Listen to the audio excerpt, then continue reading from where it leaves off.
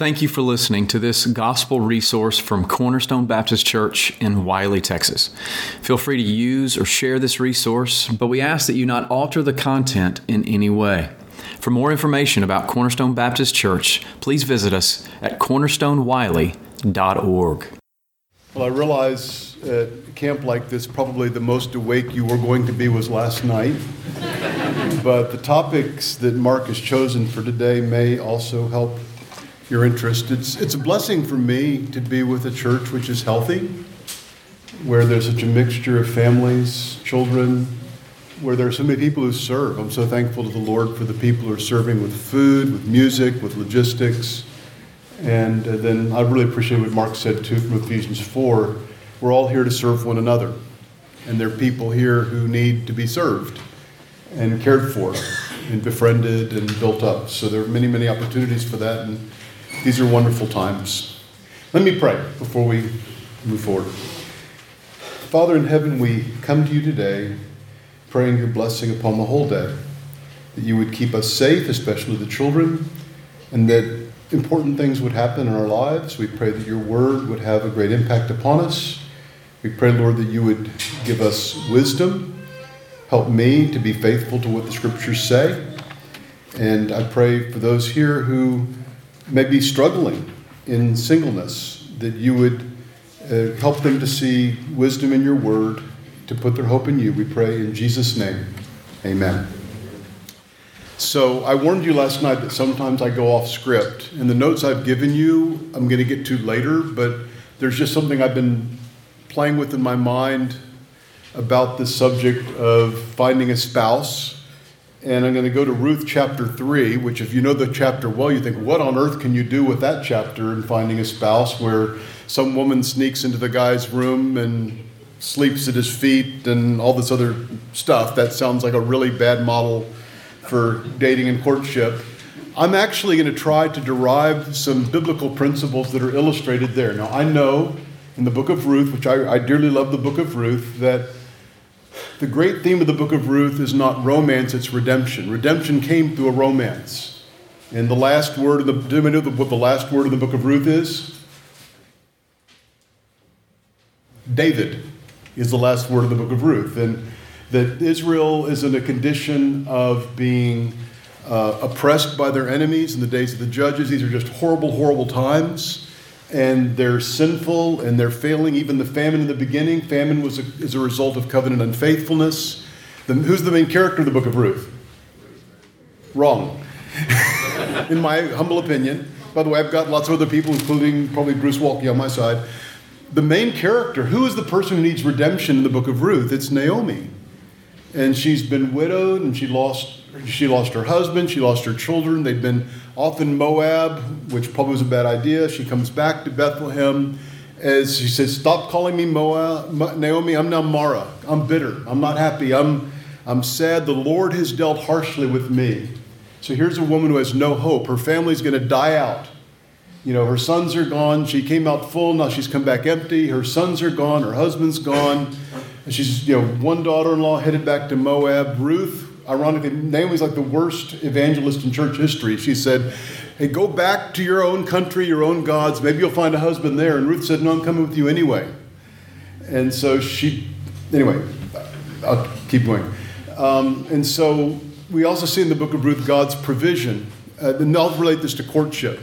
I have a friend who was working with a lot of young adults, and he told me the advice he would give young men, which would be to ask the girl he's interested in, what are the customs in your country or tribe when it comes to courtship or dating or whatever? Because even today, we grew up as homeschoolers, 80s, 90s, and there was courtship, there was betrothal, but some families, if you go to the dad and say, can I take your 22-year-old daughter out? He said, why are you talking to me? Talk to her. And so different families have different customs. And of course, the custom here, there's a unique situation we don't have today. Under the Old Covenant, God provided that a near relative should marry a widow, and that their first male child, and this is all in Deuteronomy 25, would become the heir of the dead guy and inherit his part of the land. Now, none of that is going on that way today. Yet we're also told in the New Testament that these things were written for our instruction, upon whom the ends of the age have come.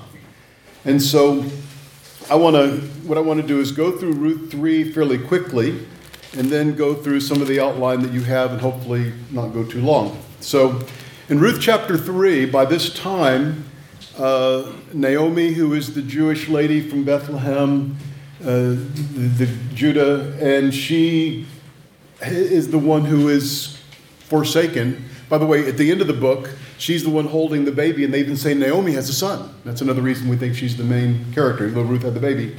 But Naomi sees that we need to take action to get the near relative to marry Ruth so that we can have children. And again, I'm going to go through this quickly before I get to the rest of it, but I just think it's really fascinating. So beginning in verse 1 of chapter 3 of Ruth, then Naomi, Ruth's mother-in-law, said to her, "My daughter, shall I not seek security for you, that it may be well with you? Now is not Boaz our kinsman, with whose maids you were? Behold, he winnows barley at the threshing floor tonight. Wash yourself, therefore, and anoint yourself, and put on your best clothes, and go down to the threshing floor, but do not make yourself known to the man until he has finished eating and drinking. It shall be when he lies down, then you shall notice the place where he lies, and you shall go and uncover his feet and lie down, and he will tell you what you shall do." And Ruth said to her, "All that you say, I will do." So she went down to the threshing floor and did according to all that her mother-in-law had commanded her. When Boaz had eaten and drunk, and his heart was merry, he went to lie down at the end of the heap of grain, and she came secretly and uncovered his feet and lay down. And it happened in the middle of the night that the man was startled and bent forward, and behold, a woman was lying at his feet. And he said, "Who are you?" And she answered, "I am Ruth, your maid. So spread your covering over your maid, for you are a close relative." Then he said, "May you be blessed of the Lord, my daughter. You have shown your last kindness to be better than the first by not going after young men, whether poor or rich. Now, my daughter, do not fear. I will do for you whatever you ask. For all my people in the city know that you are a woman of excellence. Now it is true that I am a close relative. However, there is a relative closer than I. Remain this night, and when morning comes, if he will redeem you, good, let him redeem you. But if he does not wish to redeem you, then I will redeem you as the Lord lives. Lie down until morning." So she lay at his feet until morning and rose before one could recognize another. And he said, "Let it not be known that this woman came to the threshing floor." And again he said, "Give me the cloak that is on you." And so he held it, and he measured 6 measures of barley and laid it on her. Then she went into the city. When she came to her mother-in-law, she said, "How did it go, my daughter?" And she told her all the man had done for her. She said, "These 6 measures of barley he gave to me, for he has said, 'Do not go to your mother-in-law empty-handed.'" Then she said, "Wait, my daughter, until you know how the matter turns out, for the man will not rest until he has settled it today." Now, again, this is not a dating seminar on how to uncover the feet of your future husband.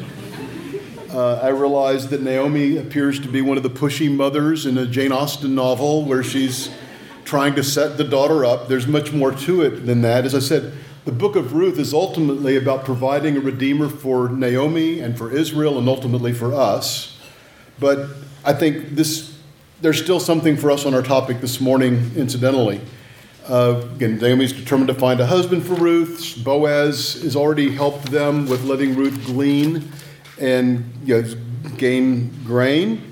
And now Naomi's saying, we need to find a husband for you so we can have a child who will inherit our place in the land and our family will not die out. And she sends Ruth to go to the threshing floor. Now, one thing about reading stories in the Bible is that just because somebody did something doesn't mean it was a good idea. And in this case, it records what happened. Now, the general idea of making an appeal to Boaz to be the kinsman redeemer, that sounds to me like a good idea. It even says in the law that a woman should go to the guy and actually take off the sandal and spit at him if he doesn't do his job, okay? So that part is reasonable. Now, the particular method of sending her in at night, there's nothing in the Old Testament law about that. And actually, Hebrew scholars, of which I'm not one, but I'm told, and I actually can see some of the connections, a lot of the language used of Ruth going to Boaz is really full of sexual innuendo. Even the word lie at his feet is the same word used in Genesis when Potiphar's wife says, lie with me. She's all perfumed up like a bride on her wedding night, and yet there's been no covenant made yet. And, if I was there with Naomi counseling her, I'd say, Naomi, do you really think this is the best way to do this? And that's my opinion. She's trying to produce a good outcome, but maybe not in a good way. It's also interesting, the language, and I can't be definitive, but I think it's interesting how she says, all that you say I will do. It sounds like her submission to that, and she's following her mother-in-law. It's almost like Mary with the angel. Okay, I'll do it. Behold the bondslave of the Lord. May it be to me according to your word. Anyway, moving ahead. So Ruth carries out the scheme. It's been the harvest. Boaz is happy. Ruth sneaks in. And you can imagine Boaz waking up in the middle of the night. Some of us who are married, sometimes it's cold feet of the person who belongs in our bed who makes us wake up in the night, but startling us. But the language that she uses is brilliant because she says, can you spread your wings over me? And that's the very language Boaz had used in chapter 2, how Ruth had come come under the wings of the God of Israel. And he said, may you be blessed. And she's kind of saying, why don't you become the answer to your own prayer for me, that I would gain rest in the land and blessing. So she's a clever girl. And, Boaz responds favorably. And at this point, actually, this may be public confession, but my wife loves Hallmark movies. And at this point, you think things are all working out. But if you've seen enough of those movies, it's only an hour and 45 minutes in.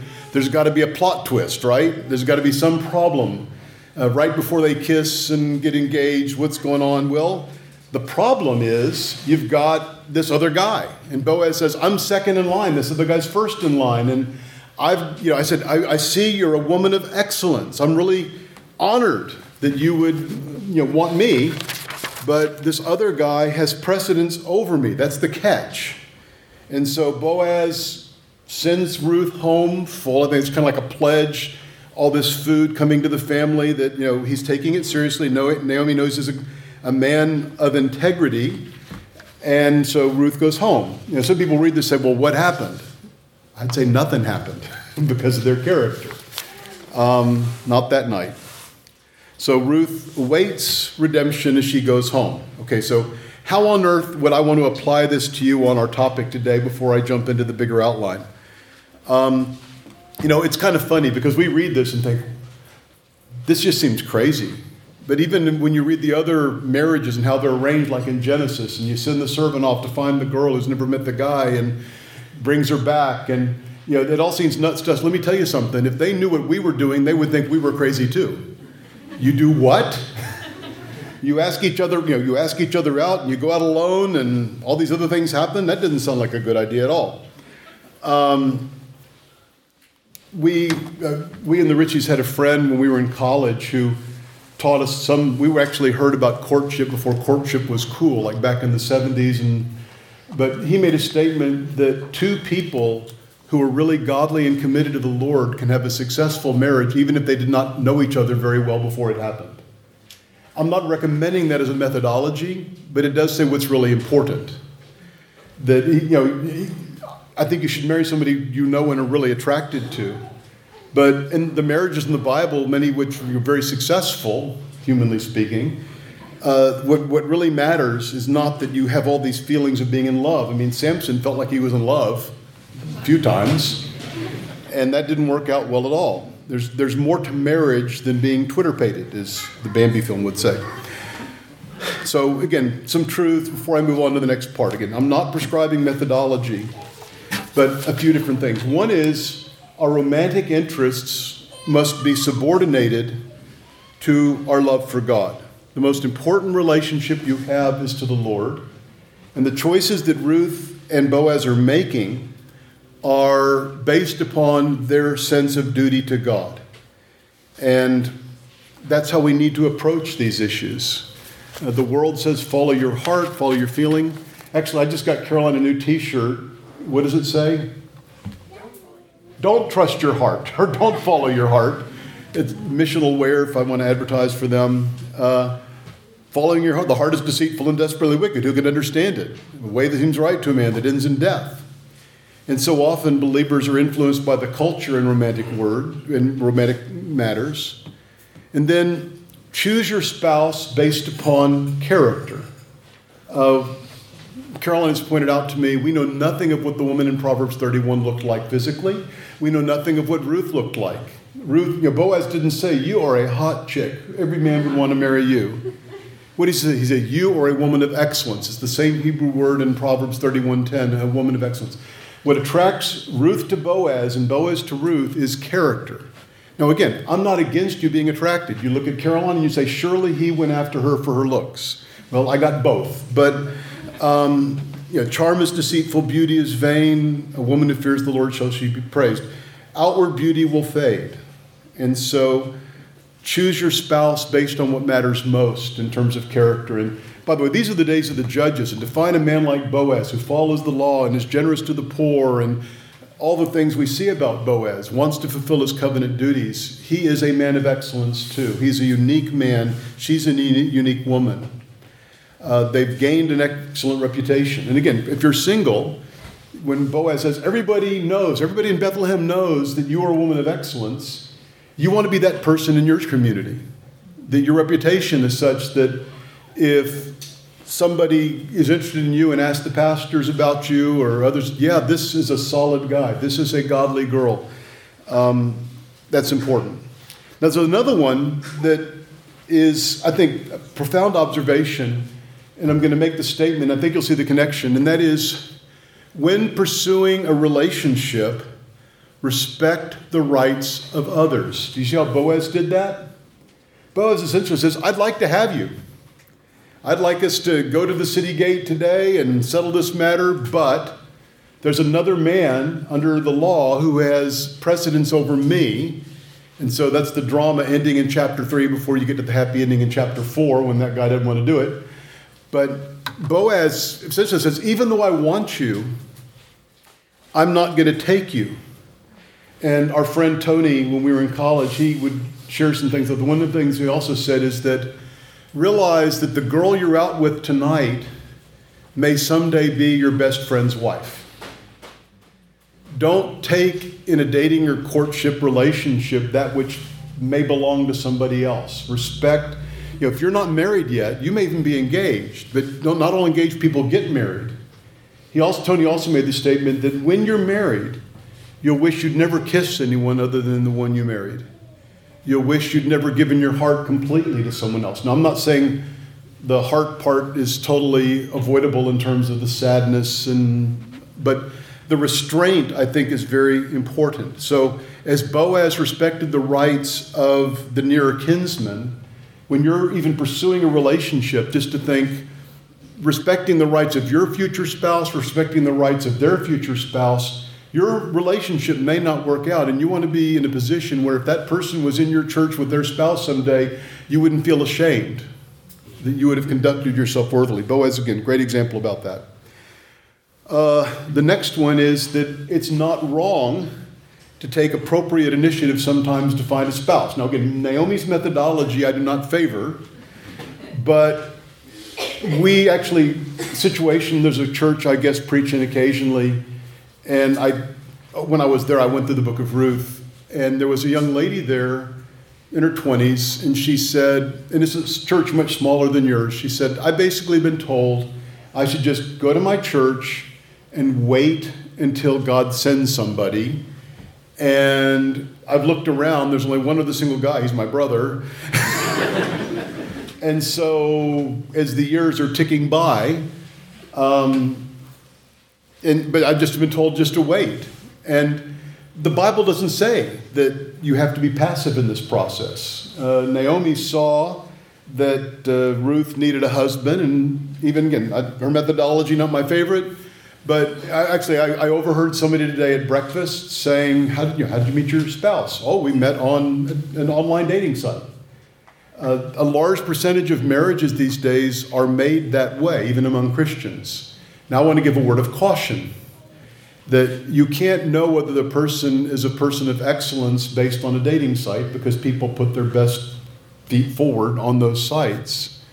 And I think you need to really get to know them in the context of their community before you take things very far, or you may regret it. We also know of cases where people married, fell in love, based on the limited knowledge of each other. But I also think there are ways you can manage that. So point being, I think to use a site like that, or actually a couple weeks ago we were in Ohio and it was a young adults, mostly singles conference. And we actually encouraged some of the young adults in our church 600 miles away, if you want to come with us, you can come with us. And one of the guys at that conference, one couple at that conference, had met at the previous year's conference and were already married and seemed to be doing well. I realize you should go to a conference to hear the Bible and pray and all that other stuff. But I also think mixing among churches is not a bad idea. I've even had situations, we're in a fellowship called Fire Fellowship of Churches, that one time when your pastor wrote to the other pastors and say, I have a young widow in my church. I have no prospects. The Bible said young widows should remarry. And do any of you have any men who might be suitable? And actually, you got 2 or 3 offers, and a marriage happened. Now, we don't tell people who to marry, but the idea of putting them together somehow, Caroline and I have had a few successful efforts and some bombs as we've tried to do that. But I think taking initiative. Now, I'll make a comment about this, especially the online thing. If you meet somebody online, I think that's where you have your father, your pastor, somebody talk to his pastor, get to know him in the context of his community. Many years ago, actually, we were in the Philippines, and Caroline had 2 women from this little church come up to her and say, do you know anybody in your church who would like a pen pal? Well, they weren't looking for a pen pal, they were looking for a husband. And we went to the pastor and his wife and said, tell us about these 2 girls. And they basically said, this one I'm not sure about, but this one is amazing. She takes care of her great uncle and aunt. She serves, she's moral, she's honest. She is a woman of excellence. And so back then, this is before cell phones, at least before we had cell phones, we took our digital camera and took the picture, maybe even did an old camera, developed the film, I'm not sure. Have your parents explain what I just said. And we took her picture and brought it back and showed it to a single deacon in our church who wanted to be married. And I mean, they've been married now probably 23, 24 years. But she was a known quantity. He was a known quantity. So you need some way of verifying what Ruth and Boaz knew about each other. General statement, God's will must be accomplished in God's way and God's time. We have to be patient and wait. I mean, probably it was a long wait for Naomi and Ruth between chapters 3 and chapter 4. Right now, in our church, we have a lot of young adults. I'm teaching in a seminary where there are a lot of young adults, and then I'm supervising young counselors who are counseling their friends, young adults, many of them in these relationships. I see a couple of trends. Trend A is there aren't that many young men ready for marriage.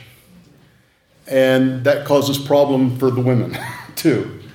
And just men who want a girlfriend, or even men who might want someone to meet their needs.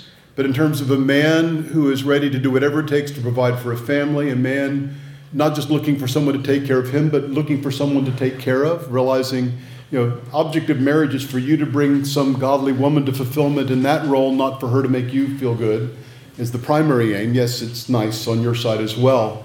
We need men, and our church thankfully has a lot of wonderful men who don't fit that terrible mold, but there just is a big problem with that. The other problem I've observed is there are young women who are really eager to be married, and they settle for someone who is not really godly. And I've listened to audios of one of my female students counseling a friend in college. And there have been so many cases where women in those situations have continued with a bad boyfriend who might be verbally abusive, who might be controlling, and most commonly may be asking her to do things physically that only a husband should expect from a wife. And she's afraid of losing him, and so she's afraid to break it off. I'll even hear her say, well, I don't want to disappoint him. I don't want to embarrass him. And yet he's doing things no single man should be doing to another single woman. And There's a book, it's not in my notes, I don't think, but I would really recommend, especially for the young ladies. It's by Deepak Raju, and it's called She's Got the Wrong Guy. She's Got the Wrong Guy. Deepak is at Capitol Hill in Washington with Mark Dever. But he goes through the different kinds of wrong guys that women settle for. And it's worth looking at. So you have to wait. It's better to remain single than to be in an awful marriage. We counsel in some awful marriages too. Better to wait than to settle. And then one more matter of hope before I jump into the other outline, which I realize it's kind of half and half. And that is that God is able to provide. And that's a matter of trusting Him. One reason people get desperate or settle is because they're afraid, well, if I don't take this guy, maybe nobody will come along. By the way, I want to back up one step on the girls who give in to the guys. In 1 Corinthians 6, Paul warns that the one who joins himself to a prostitute is one flesh with her. Principle being, back from Genesis 2:24, is when you give yourself physically to somebody, even if you're not married, sex is a bonding experience, even if it's not fully sexual.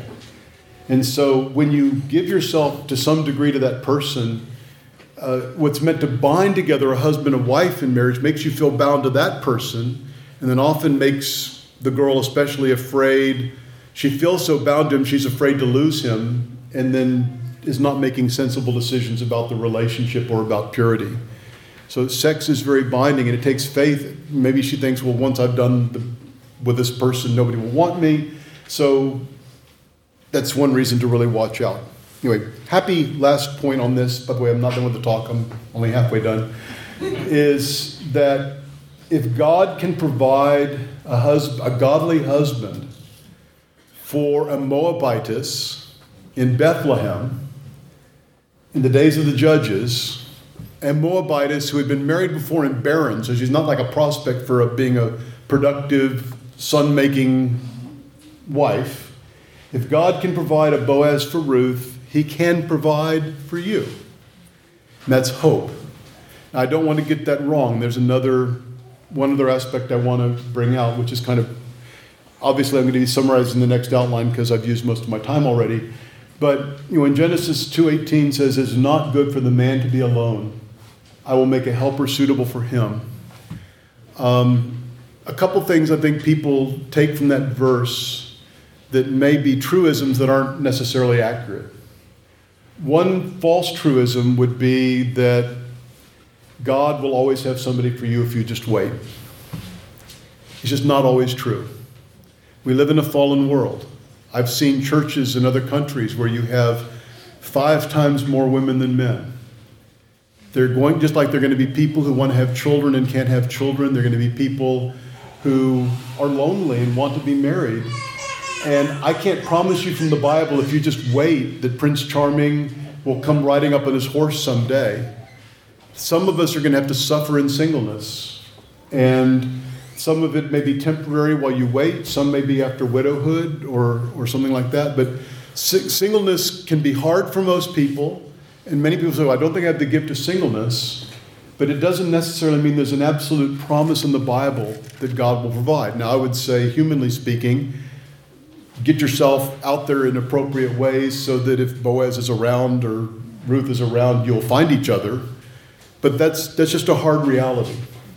Another reality that sometimes you hear people say, well, you can't be married, you shouldn't be married until you're completely content being single. Now, there's a little bit of truth to that in the sense that if you're single, you should strive to be content as a single. But quite frankly, if you are completely content being single, then you won't want to get married. I mean, it's the fact that you're yearning in your loneliness. It's not good for me to be alone.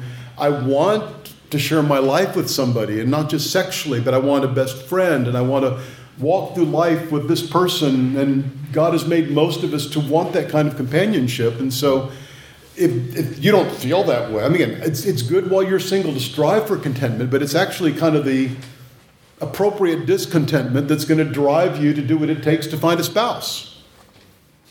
So, my commentary. Okay. Now, to summarize a few things about I'm not going to go through the whole other outline you got, but I want to summarize some high points. Genesis 2:24, the Lord says, "For this cause a man shall leave his father and mother, shall be joined to his wife, and the two shall become one flesh." And as I look at that, and this is for the single people here, the ideal would be that those things will take place in your life once. That you would, a point would come when you would leave your family, find a spouse, be committed to them in a covenant of marriage, permanent for life. It would be not just permanent, but close and intimate, not just staying married, but becoming best friends and enjoying the blessings of a physical relationship. A concern in our culture, and this is kind of how the courtship thing started for some of us in the late 70s, and has had its various manifestations. The label you use, whether it's courtship or intentional dating or whatever it would be, the point would be, and actually, my subtitle for this, it's called Avoiding the Hurt, is as you approach this, those who are single, probably you're going to get hurt at some point, and probably you're going to hurt somebody else at some point. And so I have no way to tell you how to completely avoid that. But I can say you want to do as little of it as possible. And one way to do that is to avoid pulling away from your family and creating this tight relationship with a person you may never marry. To avoid not just physical, but an emotional connection and commitment that we used to use the term like mini marriages. And you even see kids in middle school now, and they have these little mini marriages, or high school, or whatever. They're not ready to figure out who they're going to marry. But it has expectations, boyfriend, girlfriend, almost like a husband and wife, and then some physical element, and whatever it may be, hand holding, kissing, or far, far beyond that, even among believers. And then these mini marriages end with many divorces, and some people have gone through several of those in the course of time. And I agree with what our friend told us in college. One day you'll wish that you had given less of yourself to others than the person you marry. And you want to guard yourself from that. And you also want to protect the person you're with, you're getting to know. Another aspect of that would be, it's great. Advice that I've heard would be, when you're single, it's great to have friends of the opposite sex, so you actually know kind of what they're like, and you see the different types of men or women that are around. Some of you are getting that through your siblings, but even outside of your family, and to have friendships and conversations, because, speaking of, women are really different one from the other. So are men. And if you only really get to know one person at all, you may not be making a great choice. But try to do that in a way that isn't getting all intense and bound to one person after the other. And I know the struggle I had through my teens would be, I wanted that, right? It's not good to be alone. I want the person to be close to, and having to have the restraint of saying, I want to be really careful so that I don't do something now that I'll regret later, even though I want to be bound to somebody. I'm not ready, she's not ready, whatever. And then another aspect would just be to have honesty in relationships. This is another thing, like, we're at a seminary, and since we started the counseling program, we have a lot of female students in our counseling program. And you have a situation where one of the male MDiv students asked one of the female counseling students out for coffee. And depending on the context, that could mean coffee, or that could mean we're starting to court, or if you want to call it intentional dating. And sometimes, he takes her to coffee and they have a nice conversation, and then he's thinking, well, she was nice, I'll take somebody else next week out for coffee once. And she's waiting for the phone to ring or the text or whatever to continue this courtship that's begun, and she's already thinking about weddings and things like that. Or vice versa. And I think it's important, if you want to avoid, we all want to avoid getting hurt, but also getting hurt sometimes is giving your heart prematurely to someone, then you get your heart broken. But you want to avoid hurting other people. You want to avoid leading them on. You want them to be glad for whatever level of friendship you have, rather than regretting they ever got to know you. And something that often happens in these relationships is, again, I already said one person thinks this is like we're moving to exploring marriage, and the other one is thinking, hey, we're just friends. And somehow they have to figure out a way to communicate about that, or somebody's going to get hurt. Again, the terminology to me isn't that important. Like I said, courtship got to have so much baggage with it, and Josh Harris, who I guess kissed evangelicalism goodbye, but you had the general principles to me that are important. Like I already said, you want to avoid lots of many marriages and many divorces. You want to not be in relationships you'll regret later. And then when you're getting close to the time when you think you're ready to get married, and you say, okay, I want to get to know you for the purpose of seeing if we would be appropriate together, whether we can make a marriage out of this. Several years ago, I had a seminary student intern in our church, and he was feeling lonely, and he remembered a gal that in college had actually shown some interest in him, and at that time he was a new Christian and nothing happened. And she was actually working as a missionary for the summer or something in Europe. And he wrote her an email just saying, kind of after not hearing from him for like 2 years, how you doing? And she says, why are you writing me? And he writes back, well, I thought I'd like to be friends. She said, I got plenty of friends. And then he had to show his cards and say, no, that I admire you. I appreciated in college, UT actually, seeing your character, and I'd like to get to know you for the purpose of seeing how things go. Again, that might scare some other people away, but in that context, actually now they've been married 15 years or so, have a bunch of kids, and are serving together as missionaries in Latin America. And so there needs to be, I think, honesty. Again, is this just friends like I have many friends, or are we in a relationship where we're trying to figure out whether it would be a good thing for us to share the rest of our lives together? And one of the things that we talk about too is you look for what you would call deal killers. We counsel couples who are married, and one of them wants to have children, the other one never wants to have children. If I can say, who did your pre-marriage counseling that you didn't figure that out before?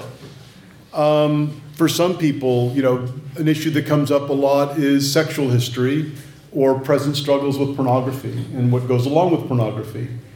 And when you're courting someone or dating somebody, you can decide, I want to marry someone who's a virgin. I want to marry someone who's never struggled with pornography. Now, again, general statement for women, if you want to marry a guy that never once has looked at porn, you may be single for a very long time. I'm sorry to say, in the culture in which we live. But we have the right at that point, when you're single, you can decide what you want. Hopefully, what's most important is what you want the most. And so there are cases where we counsel couples where before she was a Christian, she lived with a guy and she repented. And now for 3 years, she's been following the Lord in pure, and they've had a pure dating relationship, and he can forgive. And by the way, forgiveness is appropriate because she gave to somebody else what 1 Corinthians 7 belongs to a husband, but he forgives her. He accepts that. He can make that choice, or he could say, that's too much for me. I'm not going to do that. You're free at that stage. You're free in terms of, we had a case where the woman wanted to live always within 5 miles of her parents, and the guy wanted to be a missionary thousands of miles away. And that ended the courtship. They were both free. Ironically, the woman now lives thousands of miles from her parents. But actually, that was ironic because I performed both marriages of the couple that had been courting and married other people. So you're looking for deal killers. Like Deepak Rechu's book, She's Got the Wrong Guy, A Man with Anger. I'm overseeing a couple cases actually now, where the counselor is working with a young lady, and her boyfriend is already controlling and angry, and he hits walls. Actually, one woman is dating an MMA fighter, and he gets mad, and I said, that wall could be you. Run. It's my advice, even if he claims to be a Christian. And so, being intentional in courtship.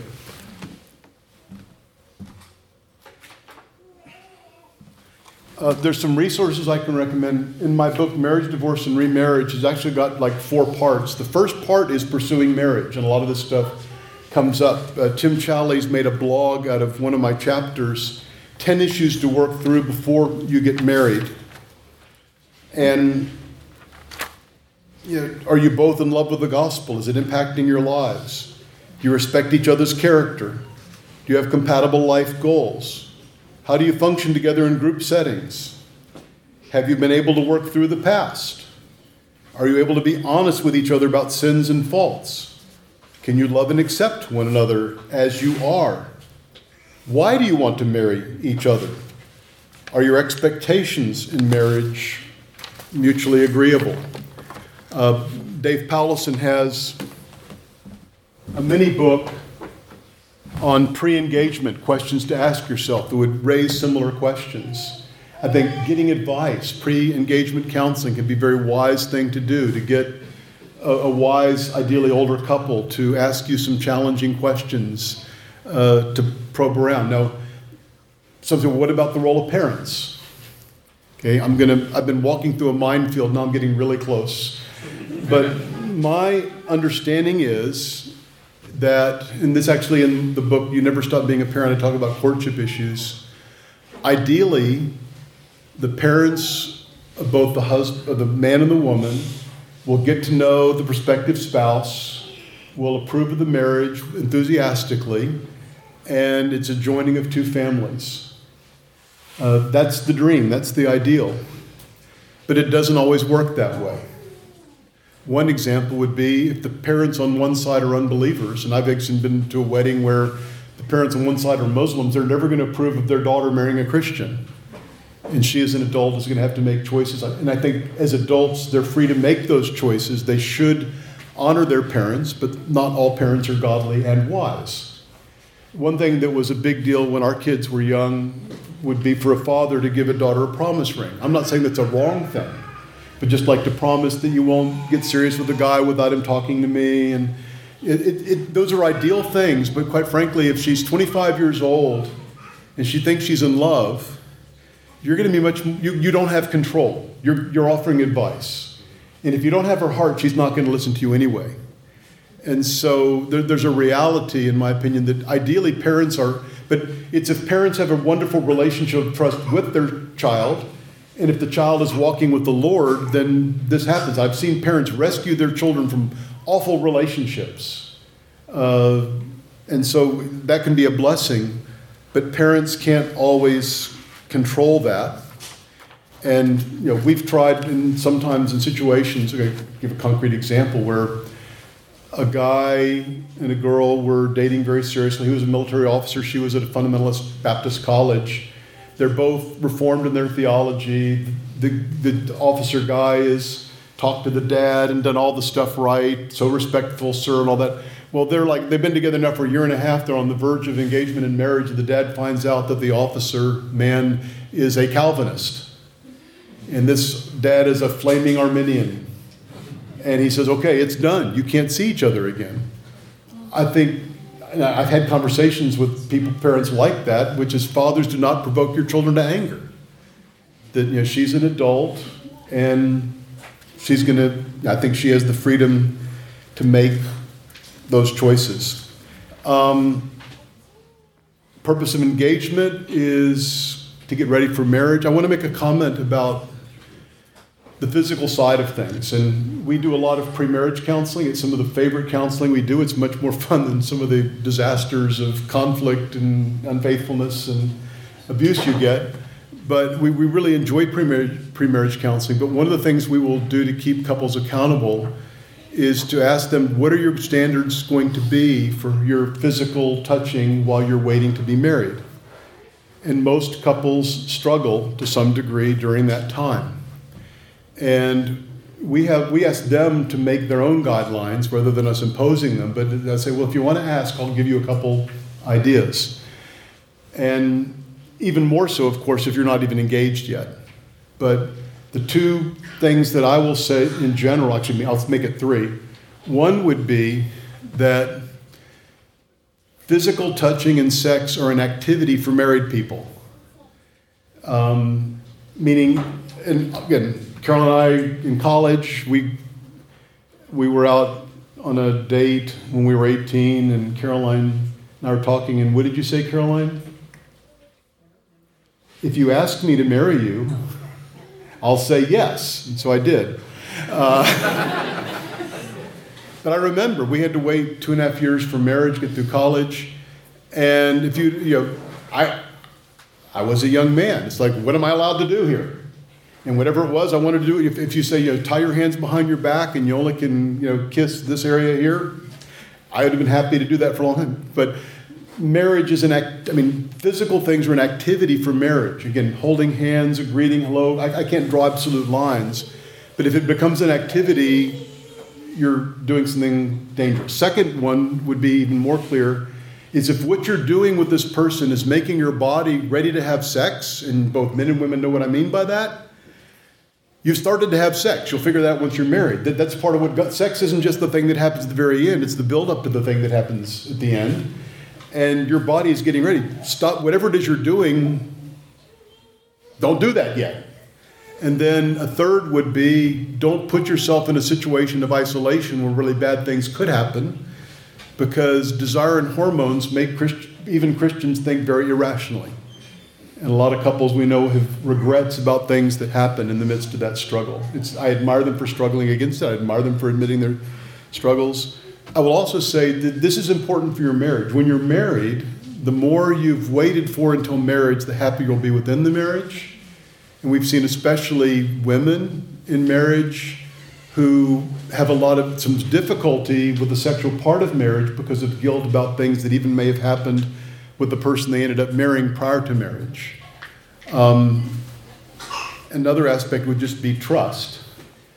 That if you can trust the person you were to marry to keep you safe prior to marriage, then if you're separated temporarily for some reason of travel or otherwise, you realize this person has character, that even though they have desires, they're like Joseph, their relationship with God is more important than fulfilling those desires.